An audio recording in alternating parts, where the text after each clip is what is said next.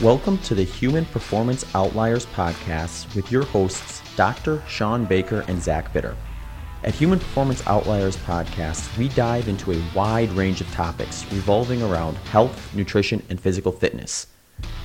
If you enjoy the show and wish to support us, please visit patreon.com/HPO podcast. If you do not use Patreon but still wish to support us, please also consider checking out our PayPal page at paypal.me/HPO pod.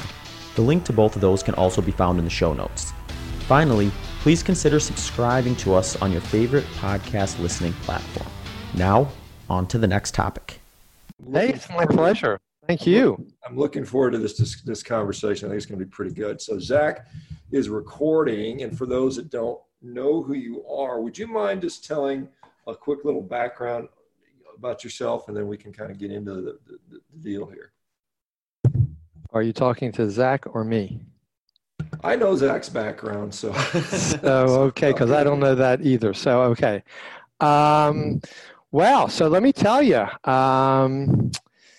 we can go very far back because I'm almost 73 years old. There's a lot of years here. So I had a stroke at the age of 59.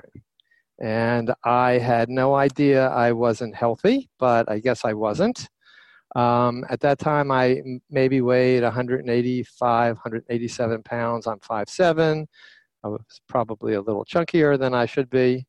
But I thought I was eating healthy, lots of carbs, lots of fiber, thought I was exercising well, maybe some aerobic stuff 3 or 4 days a week. And so I had this stroke, and it shocks you into some reality. And my stroke stopped me from speaking for maybe 2 or 3 days, but everything else was fine. Then maybe 6 weeks later, I was okay. I went back to my practice. I'm a periodontist, so I'm practicing actively at that time. And I was put on 7 medications to take for the rest of my life. And of course, my physicians had no idea why I had a stroke. So I started to think I needed to find out what really occurred in my life to give me a stroke. So I went to the normal organizations like the American Medical Association, the Heart Association, the Cancer Society. All these things I thought could give me an answer that I didn't have. You know, my medical background, my dental background, like medical backgrounds, you don't learn anything about lifestyle, exercise, nutrition. If anything, we just learn how to push pills, and that's about it. So when I went to all these organizations, I read all these ideas of how to eat healthier. So I incorporated those changes, and I'm, again, 59 years old. And they didn't really do anything, and here, maybe 7 years later, I'm 66 years old, and I'm figuring I'm doing what I've been told to do by these medical organizations, but it's not really doing very much, and I'm still on 7 medicines. So lo and behold, I find a course at the Kripalu Center for Yoga and Health on nutrition for healthcare professionals. So I thought, you know, this may sound good. It's a 5-day course. It should be intensive. There's maybe 5 or 6 instructors. So I went to the course, and I was blown away. They talked about primal nutrition that I had never heard about. So once I got this indoctrination, I called my wife maybe a day or so before the seminar was over, and I said, Sue, we're going to have some changes when we got home. So she and I batted heads for a little while. She said, I'll give you 30 days. So basically, I changed everything. I went paleo. I got all the food out of my refrigerator, the freezer, my pantry that was not paleo. It filled up 7 big grocery bags that we took to the food bank, and we had no food. So we started finding out how to buy real healthy food, and we started doing wild-caught fish, pastured animals, and fruits and vegetables, nuts and seeds, that basic thing. And we completely eliminated the grains and the legumes and the processed seed oils and all these things that I had no idea wouldn't be good for my body. So that's at age 66. So between 66 and 71, is this getting too long and boring for you guys? So between 66 and 71, I completely eliminated all medications. I lost 35 pounds. I felt phenomenal. And I felt like I was the poster boy for senior primal guy. You know, I was doing the things that I needed to do. I was exercising. I did weight training. I did aerobics. I did intensive exercise. And lo and behold, I'm doing seminars, and I'm incorporating all this concept of nutritional counseling with my patients and treating gum disease, which obviously is significantly related. And so I'm lecturing all over the country, and I was speaking at PaleoFX in April of 2018. And generally when I do these trips, I carry my bags and I walk as much as I can from concourse to concourse, unless my flight schedule is tight. So Atlanta Airport's a big airport. I get into Concourse A, I have to go to Concourse E. It's a long walk. I'm walking because I have the time, and my bag that's on my right shoulder is starting to get really sore. My shoulder is getting real sore, and that's very unusual. So that soreness stayed and never really went away. I did my seminar in Austin, flew back to Charleston, where I live, and I'm still sore. And I just couldn't understand. I must have pulled a ligament, or I had no idea. So the soreness, this is in April. So April 2018, the soreness is lasting. And it's August or so, and I'm thinking, this is crazy. It's not going away. It's going to my back, then in my chest. So I see my physician, who I've seen over the last 35 plus years. I normally get medical checkups every year. Everything is always good. He's always amazed at my eating style. I'm healthy. He's not. He says, you know, I need you to be on cholesterol medication. I laugh at him. And, you know, this is our relationship, but we have respect for one another. And he looks at me and he says, obviously, you're sore. I say, yeah, I'm sore. So let's do a battery of tests. He does some chemistry tests, you know, typical stuff. So everything is normal except my CRP. Normally, my CRP is less than 0.5. And it was 3.5, 4.5, something like that. A lot of people don't get excited about that. I get excited about that. And he says, we're dealing with probably some kind of systemic inflammation. Let's do an MRI. We do the MRI. So the MRI comes back, and he calls me and he says, Al, do you want to just come into the office? We'll talk about what I see, or over the phone. I said, just give me, you know, what's up? So he said, if I were you, I'd be concerned. I said, okay. And he says, I think you have multiple myeloma, lymphoma, or leukemia. Now, these are three doors that are not doors I want to open up. And so it throws me. He immediately gets in touch with an oncologist, and we do a whole battery of other tests, and a PET scan and a soft tissue biopsy. On the MRI, he sees a vertebral compression fracture. He sees a mass, a soft tissue mass on the side of my spine, and T4, T5 area, something like that. He sees a couple cracked ribs. He sees a cracked pelvis, and he says, did you fall down the steps? Did somebody beat you up? I said, no, I don't know what's going on. He said, well, the oncologist comes in, and my wife is there, my adult kids are there, and I get this diagnosis of IgA kappa light chain multiple myeloma with innumerable skeletal lytic lesions. This is in September 2018. So he tells me what he thinks I need to do, and if I don't do anything, he gives me 3 to 6 months to live. That's a shocker. And so I've never been in denial, but we had this discussion at that appointment and said, or I said, what are my options? He said, we need to immediately start on a cocktail of chemotherapy drugs to get you in remission. And then probably IV bisphosphonate for bone, and maybe we'll talk about stem cell therapy later, but we need to get you on this chemotherapy. So I'm talking to him, and he's being very candid with me, and we have a great relationship. And he says, or I ask him, is this going to cure me? And he says, your disease is not curable. So I said, then why am I going to do chemotherapy? The caustic drugs are going to destroy my body. They're so archaic to start with. They don't attack cancer cells, they attack everything. So he says, but it will put you in remission and you'll be fine for a while. And I said, well, what will that mean? And he said, well, eventually the disease is going to come back. We'll need to use a new cocktail of chemotherapy, but it will be a different type of drugs because the original would not work anymore. We need to do something more aggressive.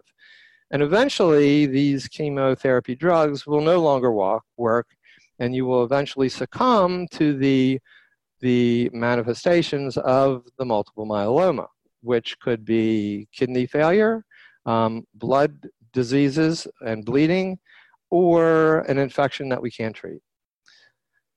So basically, I'm telling him and he's telling me that I have an incurable disease, but I don't want any caustic medicines. And I said, I'm rejecting chemotherapy completely, and I need to investigate some unconventional or different options to treat my malignancy. So I start going to some integrative physicians that I know. I do quite a bit of research on PubMed, and I'm coming up with some ideas that make sense to me. So I get started with a host of my protocols that I think I've sent you. So I start that, but I tweak that constantly because new stuff comes up, things don't work, so I don't include them any longer. But once I started what I was doing, and of course I was eating healthy to start with, none of my chemistries and malignancy markers really got worse, and they didn't get better. So I never went into remission, but I was okay. And so I continued with that all along. I did tweak my paleo lifestyle to being more anti-immune type, autoimmune type diet with getting rid of the nightshades. And then I did some more research, and I discovered in the latter part of 2019 the carnivore diet. Some people had talked to me about it. It made no sense to me in the beginning, and then I did some research, and I was blown away. So January 1st of this year, 2020, I started the carnivore diet. That's my exclusive way of eating today. I can certainly tell you that it has significantly increased my energy. It's been 2 months or so, a little more than 2 months that I've been doing it. I can tell you that it's increased my energy. Certainly, my weight has gone down a little bit. I was not overweight anymore, but it went down a little bit. My muscle mass never changed, which is great. It's been stable. So I think that this is the way to treat or improve the healing of my body. And I went into the carnivore diet not because of all the obvious things that people go into it for, because of weight loss and whatever. I went into it to help cure my cancer, if that's possible. Now, there's a clinic in Budapest, Hungary, that's doing some really interesting stuff, and they call it the Paleolithic ketogenic diet, which is just a very, very strict carnivore diet. They even wean their patients off completely of any medicines that they're taking. They can't use dairy at all, and no other supplements of any type. So they're using this diet as the exclusive therapy. And they are documenting, and they've been doing this for 10 years, they're documenting some significant results with chronic disease and cancer. So because of this and the other research I've done, this is where I'm going. Now, there's no clinical controlled trials that I can find that talk about the carnivore diet and curing cancer. And that's okay with me. I measure my life in months, not years or decades. So I could, if I were maybe a practically thinking person and I was 25 years old, I might think, okay, I'll wait for the science to prove that the carnivore diet is going to cure cancer. but I don't have that time. And so I am doing this very aggressively, but I feel great.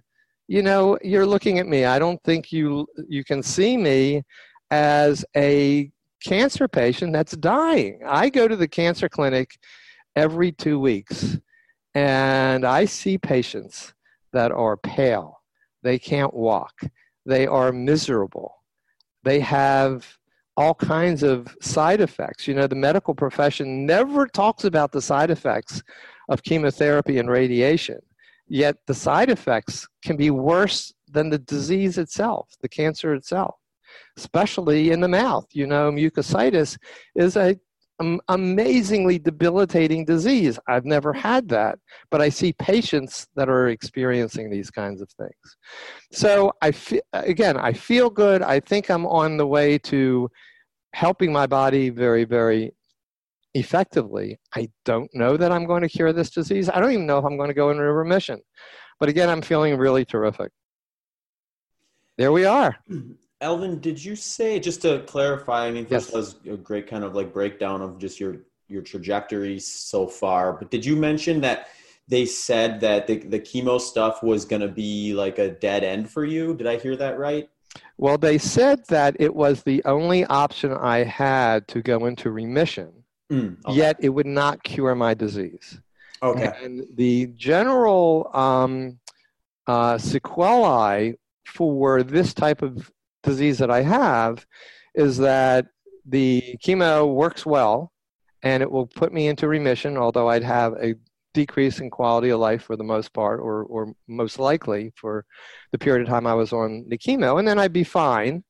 But all of a sudden, this disease would ramp itself up again in months or years, and then I would have more significant clinical signs of the disease, but the chemotherapy that would be necessary would be a different cocktail that would be more caustic and aggressive because the original one would no longer be effective with this malignant plasma cells that I have.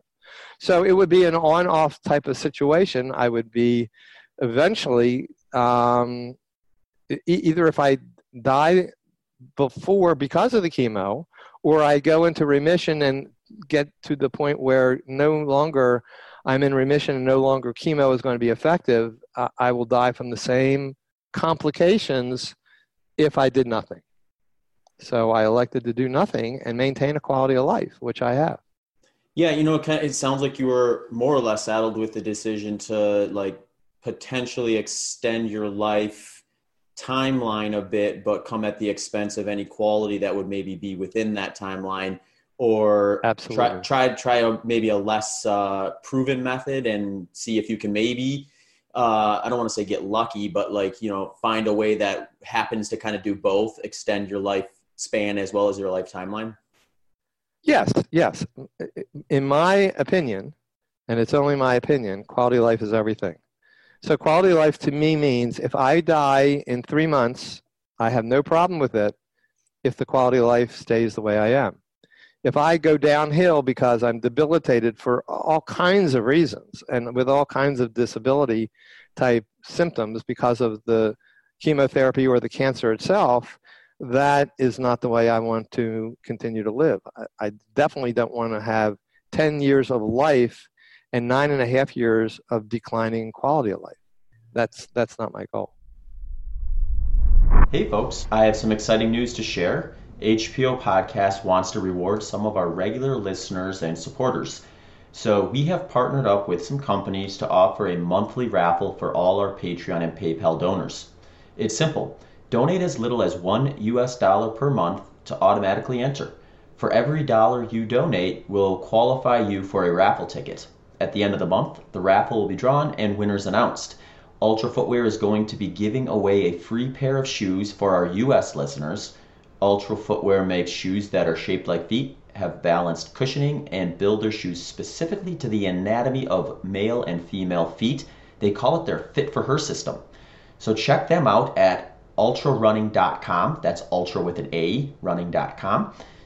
S Fuels provides a series of low-carb, high-fat endurance and lifestyle products that are designed with the help from World Ironman Age Group Champion, Dr. Dan Plews, 6-time Hawaii Ironman triathlete Dave Scott, and now myself.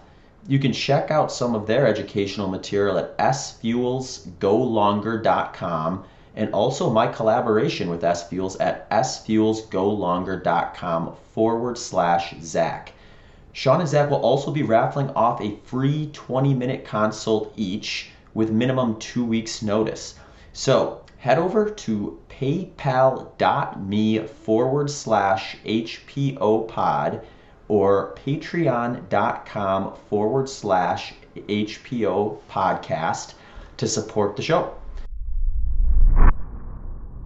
We've had some of the people, the researchers in Hungary you referred to, Dr. Trofia Clemens and Yes. Chapatoth. We've had them both on the podcast. I've spoken with those guys extensively over the years. In fact, I'll be visiting them later this year when I go to Europe to do some speaking. But and then you might be familiar with the work of Thomas Seyfried. Yes, absolutely. We've had him on the podcast. Very active with his concepts too. Right. So that's interesting. So let me ask you, because you said along the way you've tweaked and you've thrown things out that don't work. Can you just go into a little more detail about what things you did and what things you've discarded and why you may have done those things? Well, I've discarded most of the supplements that I was recommended to take by a particular integrative physician who was very much into lots and lots and lots and lots of pills.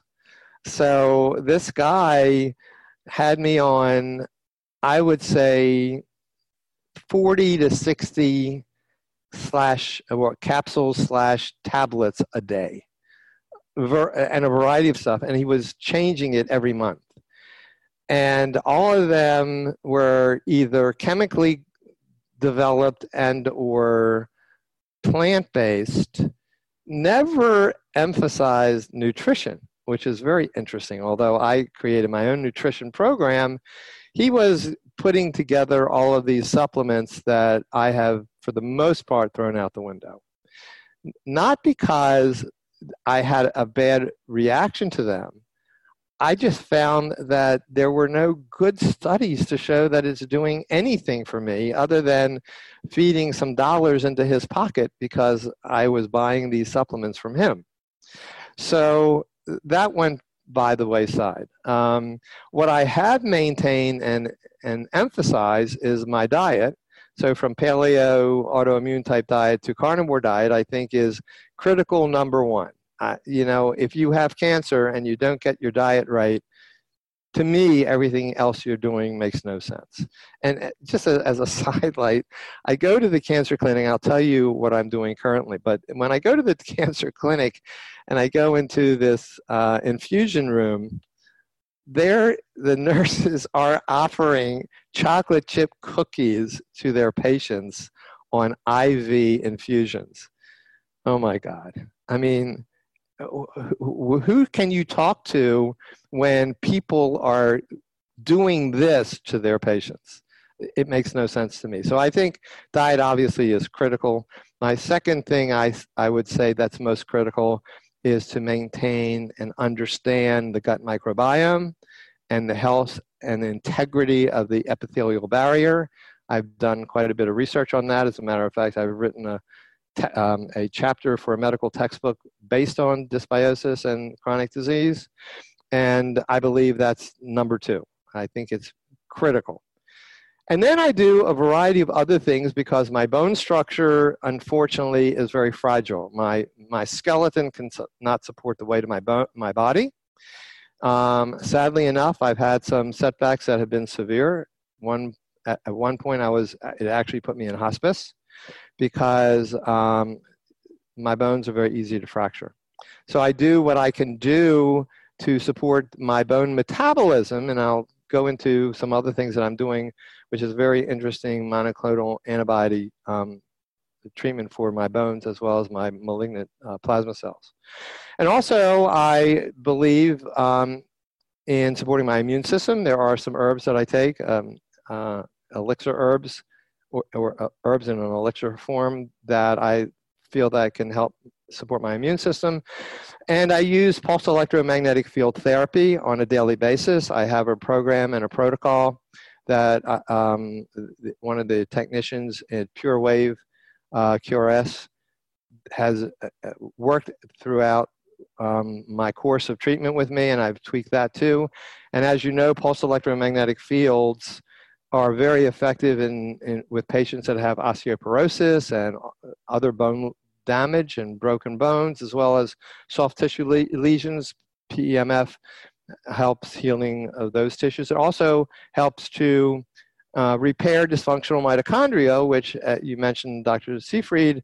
Certainly, mitochondrial dysfunction is the base, I think, the core of cancer today. It has very little to do with genetics. It has everything to do with mitochondrial dysfunction and metabolic dysfunction. So I work with that on a daily basis. I use it 4 times a day. And I do some exercise and stretching and a variety of other things as I've worked up my strength because of some of the other fractures I've had. But I have a physical therapist that comes to my house, and we do a good bit of stuff. So those are the things that I incorporate into my protocols. And the basic things that I've eliminated are the enormous number of supplements that I find no value to. Yeah, I think most supplements, the thing they are most efficacious at is enriching the supplement manufacturers and nothing. Oh yeah, I think that's the problem there.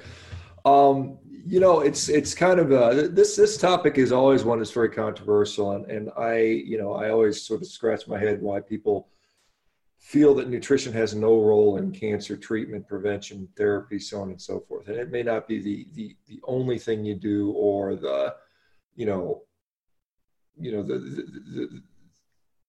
thing that makes the biggest difference. But I mean, to ignore it completely and hand out chocolate chip cookies to our, people, I mean, that's basically just, this, we used to call this 6PFP, therapy, which was 6-pack and a fishing pole, go get drunk and fish.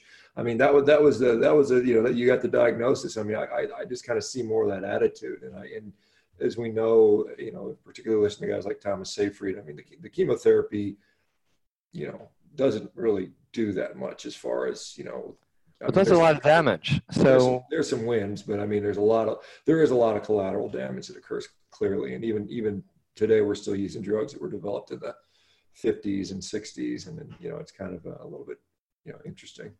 So as I've gone along with my my cancer journey, my biggest problem, like I mentioned earlier, not the way I feel, but my pathological fractures. And it was maybe in September of 2019 that I was in my bathroom brushing my teeth, and I had some other issues with another vertebral compression fracture and their pain with my legs and my spinal cord. So I was walking with a walker, a rollator, just to give my body support. So I'm in my bathroom brushing my teeth, which I know how to do, by the way. And so I'm twisting, I'm turning to throw something in the trash can that is to the left of me. And I twist, and I don't realize that my feet are planted on the floor, and I didn't realize twisting was a problem. So I twisted at about 90 degrees with my foot planted on the floor, and I collapsed. My right femur split in half. When I collapse, I have a ceramic tile floor, so you go down very fast. There's no chance to even know what's happening. And I broke 2 ribs, and I fractured my humerus in half at the same time, my right humerus in half at the same time. So I am literally writhing on the floor. And my wife is in the other room, and I just scream to her. And she comes in, and I'm in the most pain that you can imagine times 10. And so obviously the emergency crew come, and they're trying to help me, and my arm is literally wiggling. My leg is at an angle that obviously is fractured. So they take me to the hospital, and I'm ready to die. Now, I knew at this point I was given 3 to 6 months to live. So I've lived beyond that 3 to 6 months already. And to me, this would be the end of the quality of life that I could even imagine. So they fixed my right femur because if they didn't, I would bleed to death because of the femoral artery. They don't fix my right humerus, and they send me to hospice, which is fine. And I'm ready to die, and they put me on an enormous amount of narcotics. Amazing. That is if you've never been on a narcotic, you need to be on one to feel what it's like, especially as a healthcare professional. So I've been in practice for 44 years, and I've never taken a narcotic drug. I had no idea what it would feel like, yet I wrote narcotics all the time for my patients after periodontal surgery. So you get addicted to this, not addicted, but you get, you have a, forgetting the word, but a dependency within 3 days. So I'm on these an enormous amount of narcotics. I'm ready to die. I'm constipated. I'm in pain. And I'm sick to my stomach because of all these narcotics. And then a hurricane comes through Charleston, South Carolina, and the hospice hospital has to evacuate. They had no place to send me. So they send me home. My wife, who's an RN, scrambles to find a hospital bed to be delivered to my house. So I'm put in this hospital bed. The hurricane is in Charleston now. All the power goes out for 12 hours. Hospital beds are electric. I can't move. I can't move the bed. I am in excruciating pain, and I'm ready to die. After the power goes on and things come back to normal, I'm actually starting to recover. And within a month or so of that incident in September of last year, I start to get better. And we get a physical therapist to come in, and I start to get back to my old self before I fractured all these bones. And I regain my composure and my desire to live with a quality of life. And I went back to all the things that I was doing, because certainly once I broke these bones and I was in a hospital bed, I wasn't really functioning well and couldn't eat the way I wanted and take the supplements and do all the other stuff that I was doing. But once I started to get back to healing, I went back to my normal cancer protocols, and I recovered amazingly well. And again, I am here today feeling fantastic. I just need to know I can't twist, so I don't do that. But 2 or 3 months ago, my oncologist, we had a conversation. Like I said, I see him every couple of weeks or so. And he told me about some new immunotherapy, which has nothing to do with chemotherapy, but immunotherapy that's very targeted now, that was recently approved by the FDA for malignant plasma cells.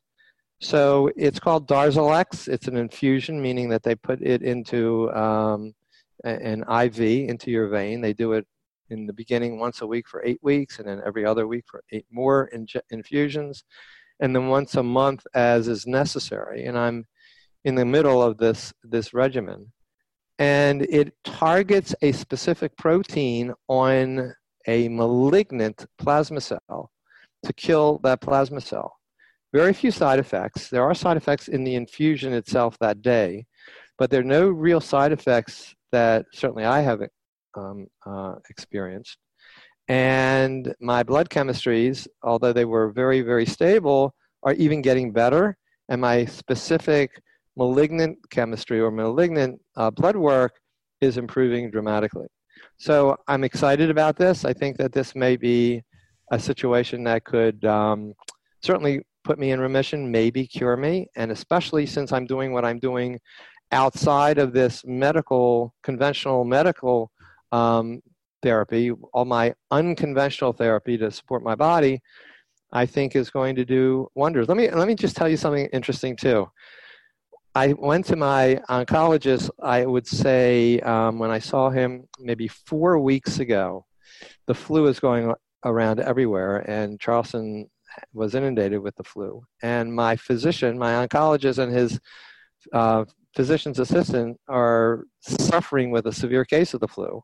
They're wearing masks, they're sneezing. Most of the staff in the hospital have the flu. And by the way, every member of the staff of the hospital are required to take the flu shot. That tells you something about the flu shot.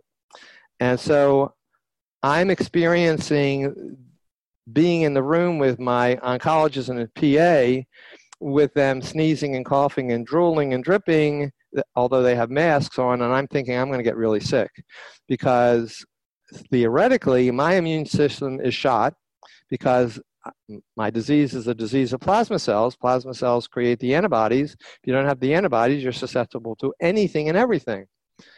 Yet, because I think of my diet and what I do with my immune system and everything else I'm doing with my gut, I don't get sick at all. So I think I am fighting this disease in a way that no one else is doing in my situation because of my changes in diet and lifestyle.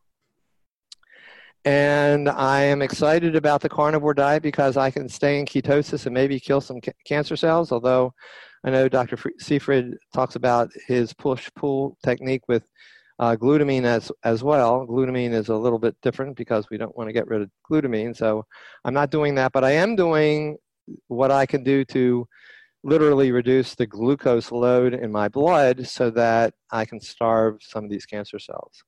And once again, I feel like I'm doing phenomenally well. Melvin, have you had anybody, and I guess maybe it could be just maybe a little soon for folks to have caught wind, or maybe not, you can tell us that, but have you had any interest from like researchers or the medical community to just kind of observe your case as a case study to see what happens, and if it would end up being a scenario where you end up living quite a bit longer than what was expected, that could be used as to look a way to maybe look at that any further? And then I guess a secondary question, have you looked into Andrew Scarborough at all or heard about any of his stuff? So I've written about Andrew, and yeah, he and I are friends on Facebook. Yeah. So yes, he's one of the case studies that I talk about when I write about things. That is a remarkable study of the carnivore diet and treating incurable cancers.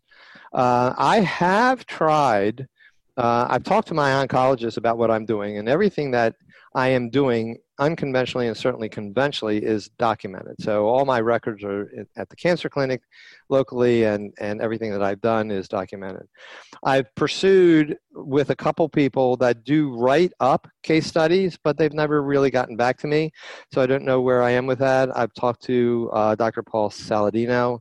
He has some friends that may be interested in pursuing and writing up me as a case study as time goes by. Yes, I would like to do that. No one has actually voiced an interest in doing that yet, but all the medical records will be there eventually for somebody to do that, especially if I get very, very healthy and surprise everybody, just like Andrew did. Yeah, can you tell me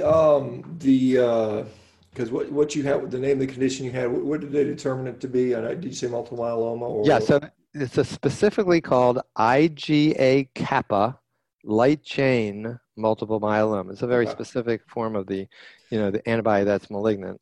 Okay. But the other part of the diagnosis is the innumerable skeletal lytic lesions, because there are many forms of multiple myeloma, and some are defined by how many holes you have in your bone, like osteoporotic lesions. Sometimes it's 1, 4, 5, 10. So the radiologists, when they looked at my PET scan, found there were so many, they called it innumerable. And that's why my skeleton is so fragile, and that's why my pathological fractures have occurred from the day that I was diagnosed until the last time I told you about. Yeah, I mean, as an orthopedic guy, sometimes we would put prophylactic nails. We'd run rods down bones that we thought might be pending fractures. Humeri, femurs, tibias, and stuff like that for those types of conditions. This episode of the HPO podcast is brought to you by Energy CBD. Energy CBD specializes in formulating top-of-the-line THC-free CBD products. Their goal is to give customers transparent products and information in hopes to encourage a healthier and happier way of living. When used correctly, CBD has been shown to treat ailments including anxiety and depression, minimize physical pain and inflammation, and improve restorative sleep. Energy CBD specializes in oral tinctures and topical oil roll-ons using only pure CBD isolate. Tinctures are the most popular way of consuming CBD with just a couple of drops for full body relaxation. Their topical oil roll-ons are great for targeted relief. All handmade in the USA, thoroughly tested and approved by independent laboratories. This process ensures that no shortcuts are taken to achieve the highest quality THC-free CBD products. So visit energycbd.store, that's capital letters NRGCBD.store, and for an extra 20% off your entire order, throw in the discount code capital E, capital Z, number 2, number 0 at the checkout. Check them out on Instagram at energy.cbd and on Facebook at energycbd. Links to all these can be found in the show notes. Now, back to the show. I'm just wondering, what the standard prognosis is on that, and what the spontaneous remission rate, cure rate. Do we have any published literature on your particular condition, or is it too uncommon to have those statistics? According to my oncologist, it is incurable by conventional medicine standards today. So maybe there are some remissions and cures. I have not seen that, but I'm not sure that I even know where to look. My main source is PubMed, but that's not everything. And there are a lot of case studies that are reported that may not be registered in PubMed. When you talk about rods, I do have one down my right femur and down my left femur because I also had a fracture on my left femur. So I'm not sure what would happen if I tried to go through a metal detector today because of these metal rods, but I do believe they're pretty big.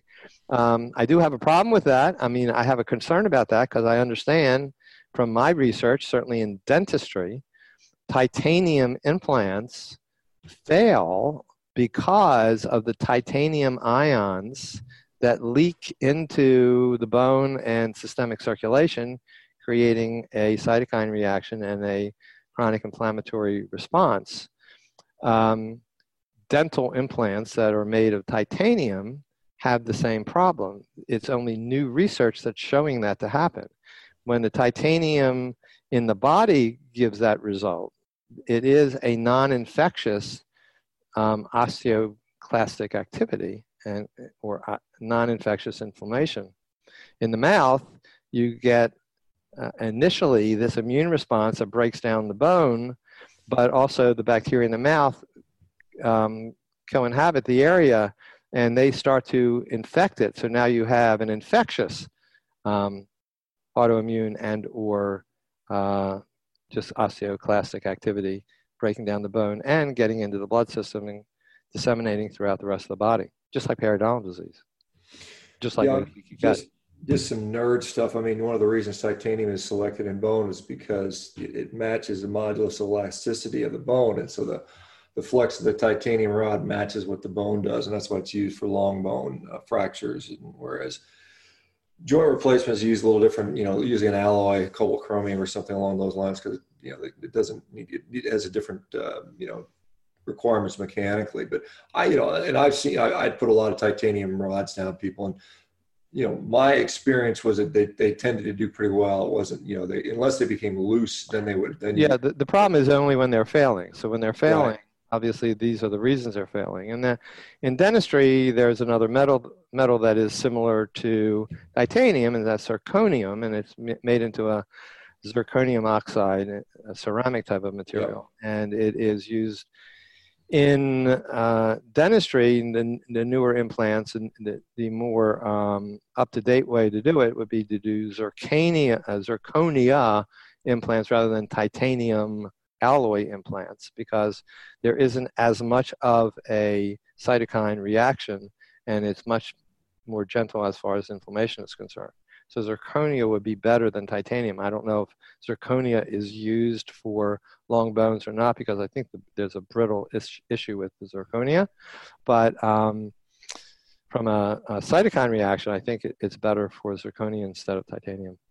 Yeah, I mean, there's zirconium alloys or used like on femoral heads for joint replacement, but for long bones, yeah, that you would have this catastrophic failure. They fail catastrophically as a farm. They just snap right away with them being Not too good. brittle. Yeah, so not Yeah. good for a femur. So Mhm. interesting stuff. So So I what's your got those in both femurs. what is your so what's the latest? What does your oncologist thoughts on the diet at this point? Does he think you're nuts? Is he discouraging it, encouraging it? What is his thoughts? So the carnivore diet is so new. I had to slowly bring him into my Paleolithic autoimmune diet, and that took a little while for him to understand. Certainly, he wasn't eating that way because he was going out, having pizza.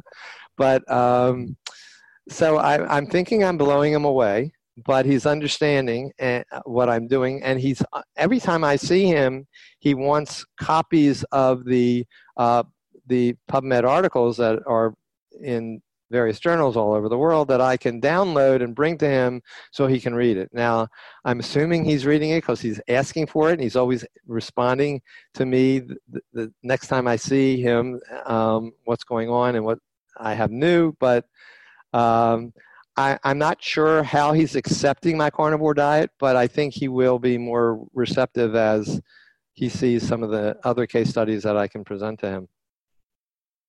And there are some interesting case studies, especially from paleomedicine. Yeah, we've got them published on our MeatRx website. We've got pretty much most of the carnivore literature that's been out. Yes, as a matter of fact, I looked at it. Thank you. Yeah, we've got those published, and Dr. Filovati is doing a nice job curating that for us. So we're adding literature all the time. And as you may be aware, we've got a carnivore study coming out very shortly with Dr. David Ludwig, Belinda Leonards out of Boston Children's and Harvard University that will be kind of the first major one, and then I think subsequent. Then I think we'll get. Well, that's fantastic. And if you know somebody that's interested in writing up a case study, if what happens to me is in a very positive way, positive light, I'd love to make contact. Yeah, I know a few, and I can certainly, we can talk about that off the deal there and see if we can get that going. My goal, again, I have no problem with my lot in life, and I have no problem with the reality that I'm dying. I want to give back and pay it forward, and that's where I am today. If I can improve just one person's attitude, their lifestyle, and maybe not even cure them or even put them in remission, but if I can give them some motivational speak to let them know that there are other ways and they need to be proactive and ask more questions and look into things in areas that they don't even know exist, and it makes them feel better, I've done a lot. And that's really where I am today. I just want to share this experience. Yeah, thank you for doing that. That's wonderful. Like I said, it's, it takes a lot of, I guess, courage to kind of step forward. And, sometimes it takes being, pushed into a position where you either kind of do something or you don't. And, not a lot of people would do what you're doing. And it's up to folks like that to kind of be the pioneers or the explorers or the astronauts and see what happens. So, Zach, what else do you think? Any other comments you have?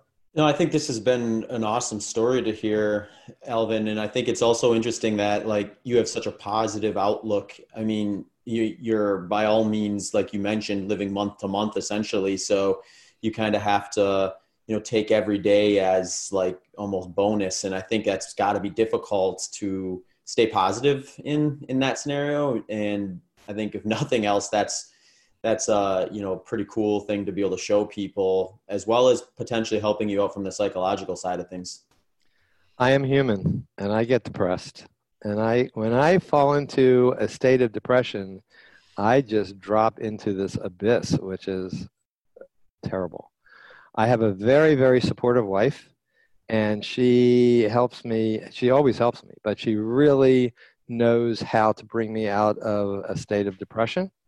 And I think it's, everybody has to have some support mechanism to help them. No one can do this by themselves because there's just so much to unpack and handle. But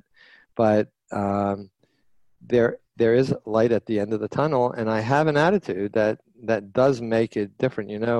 placebos do work medically, and when you have the right attitude, you're changing your biochemistry, you're changing things in your brain physiologically, and you can get healthy. There are some great double-blind studies on placebos that have as good of effect as any pharmaceutical medication.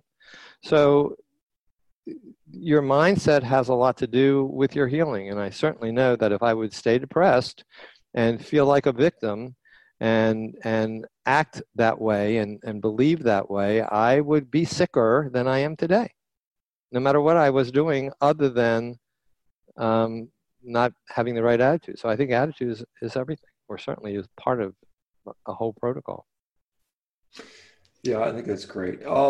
Can you tell folks where they can sort of follow your journey, and hopefully it's a long journey, and you're allowed to write a lot. Absolutely.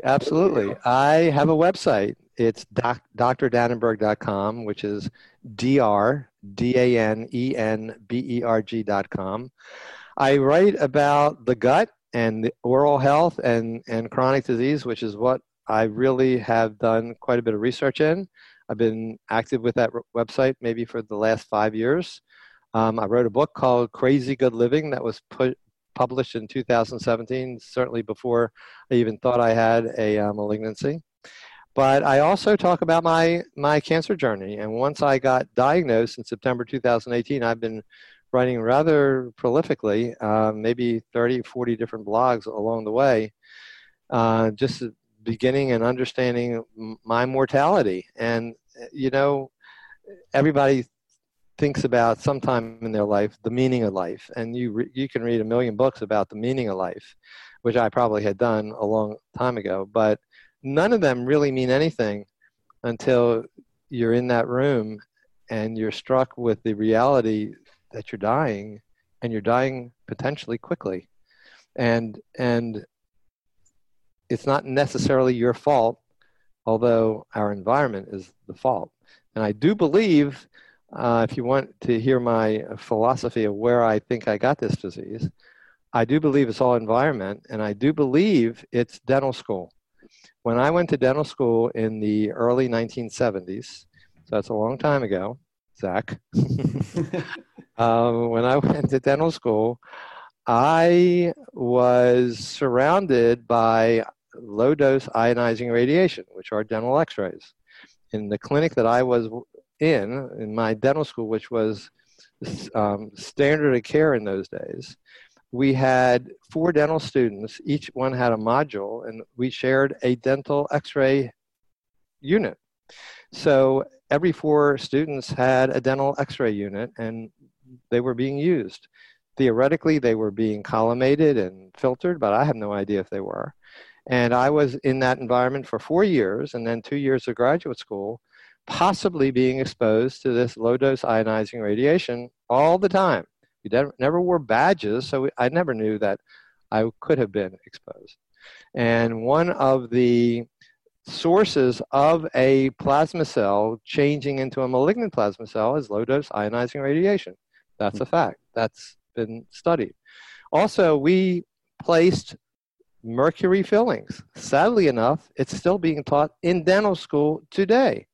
But we played with mercury in our hands, free mercury, just like kids play with Play-Doh. We played with these silver balls. We use it to mix into a powder to make the dental amalgam, and the excess, and when I tell you this, I'm telling you the truth, the excess little balls that express themselves when we made this amalgam solution, this structure that we put in the teeth, we would throw these little metal balls on the floor. And of course, the floor in the dental clinic, they would scatter and eventually evaporate. And the entire dental school would be highly contaminated with volatile mercury vapor. It would be every patient, every student, every faculty member would be exposed to this high toxic environment. And we knew nothing about that. We had no idea. So I think these are the 2 main reasons that something triggered in those days one plasma cell in my body to become malignant. And that's all it takes. One malignant plasma cell, one cell that goes abnormal but won't kill itself off, and then it duplicates. And over the course of 40 years, it has been growing. Maybe I have been better off with my new diet to keep it under control, but it has been growing until it finally manifested with the pain that I had in April 2018. And I was well advanced with multiple myeloma, but I never knew it. And general medical x-rays or medical tests, blood tests and whatever, didn't indicate that I had a problem. My serum calcium is normal. My alkaline phosphatase was normal, yet I had all these irreversible bone lesions, innumerable irreversible bone lesions. So I think that's where it all started. Yeah, it'd be really interesting to see if there's any increased rate of that sort of a situation with folks or with the populations that are kind of hanging out in those areas. Well, now that you mention that, I did my little geeky research and I wrote about this. There was a study that was done. I would say, I don't have it on hand, but I think it was published in the last 5 years, where the study was to look at the male dental population of my cohort, which was 65 to 75 years old, compared to the general male population in the United States. And those male dentists, 65 to 75 years old, had a significantly increased risk of malignancy. So there you have it. Yeah. Wow, that's pretty incredible to think about. And I mean, just, you open that can of worms, you start thinking of other situations similar to that, because, that's just kind of one example of an environment that is potentially toxic that people are hanging around in for long periods of time if you're in that profession. And there's certainly other ones too that probably have similar outcomes or similar increased risk potentials. Yes, dentistry does use a lot of toxic materials in their treatment of patients as well as in their restoration of teeth. It's getting better today than it was 40 years ago, but the dental materials that are used are highly toxic, and it's toxic for everybody. Some people say, well, it's just a small dose.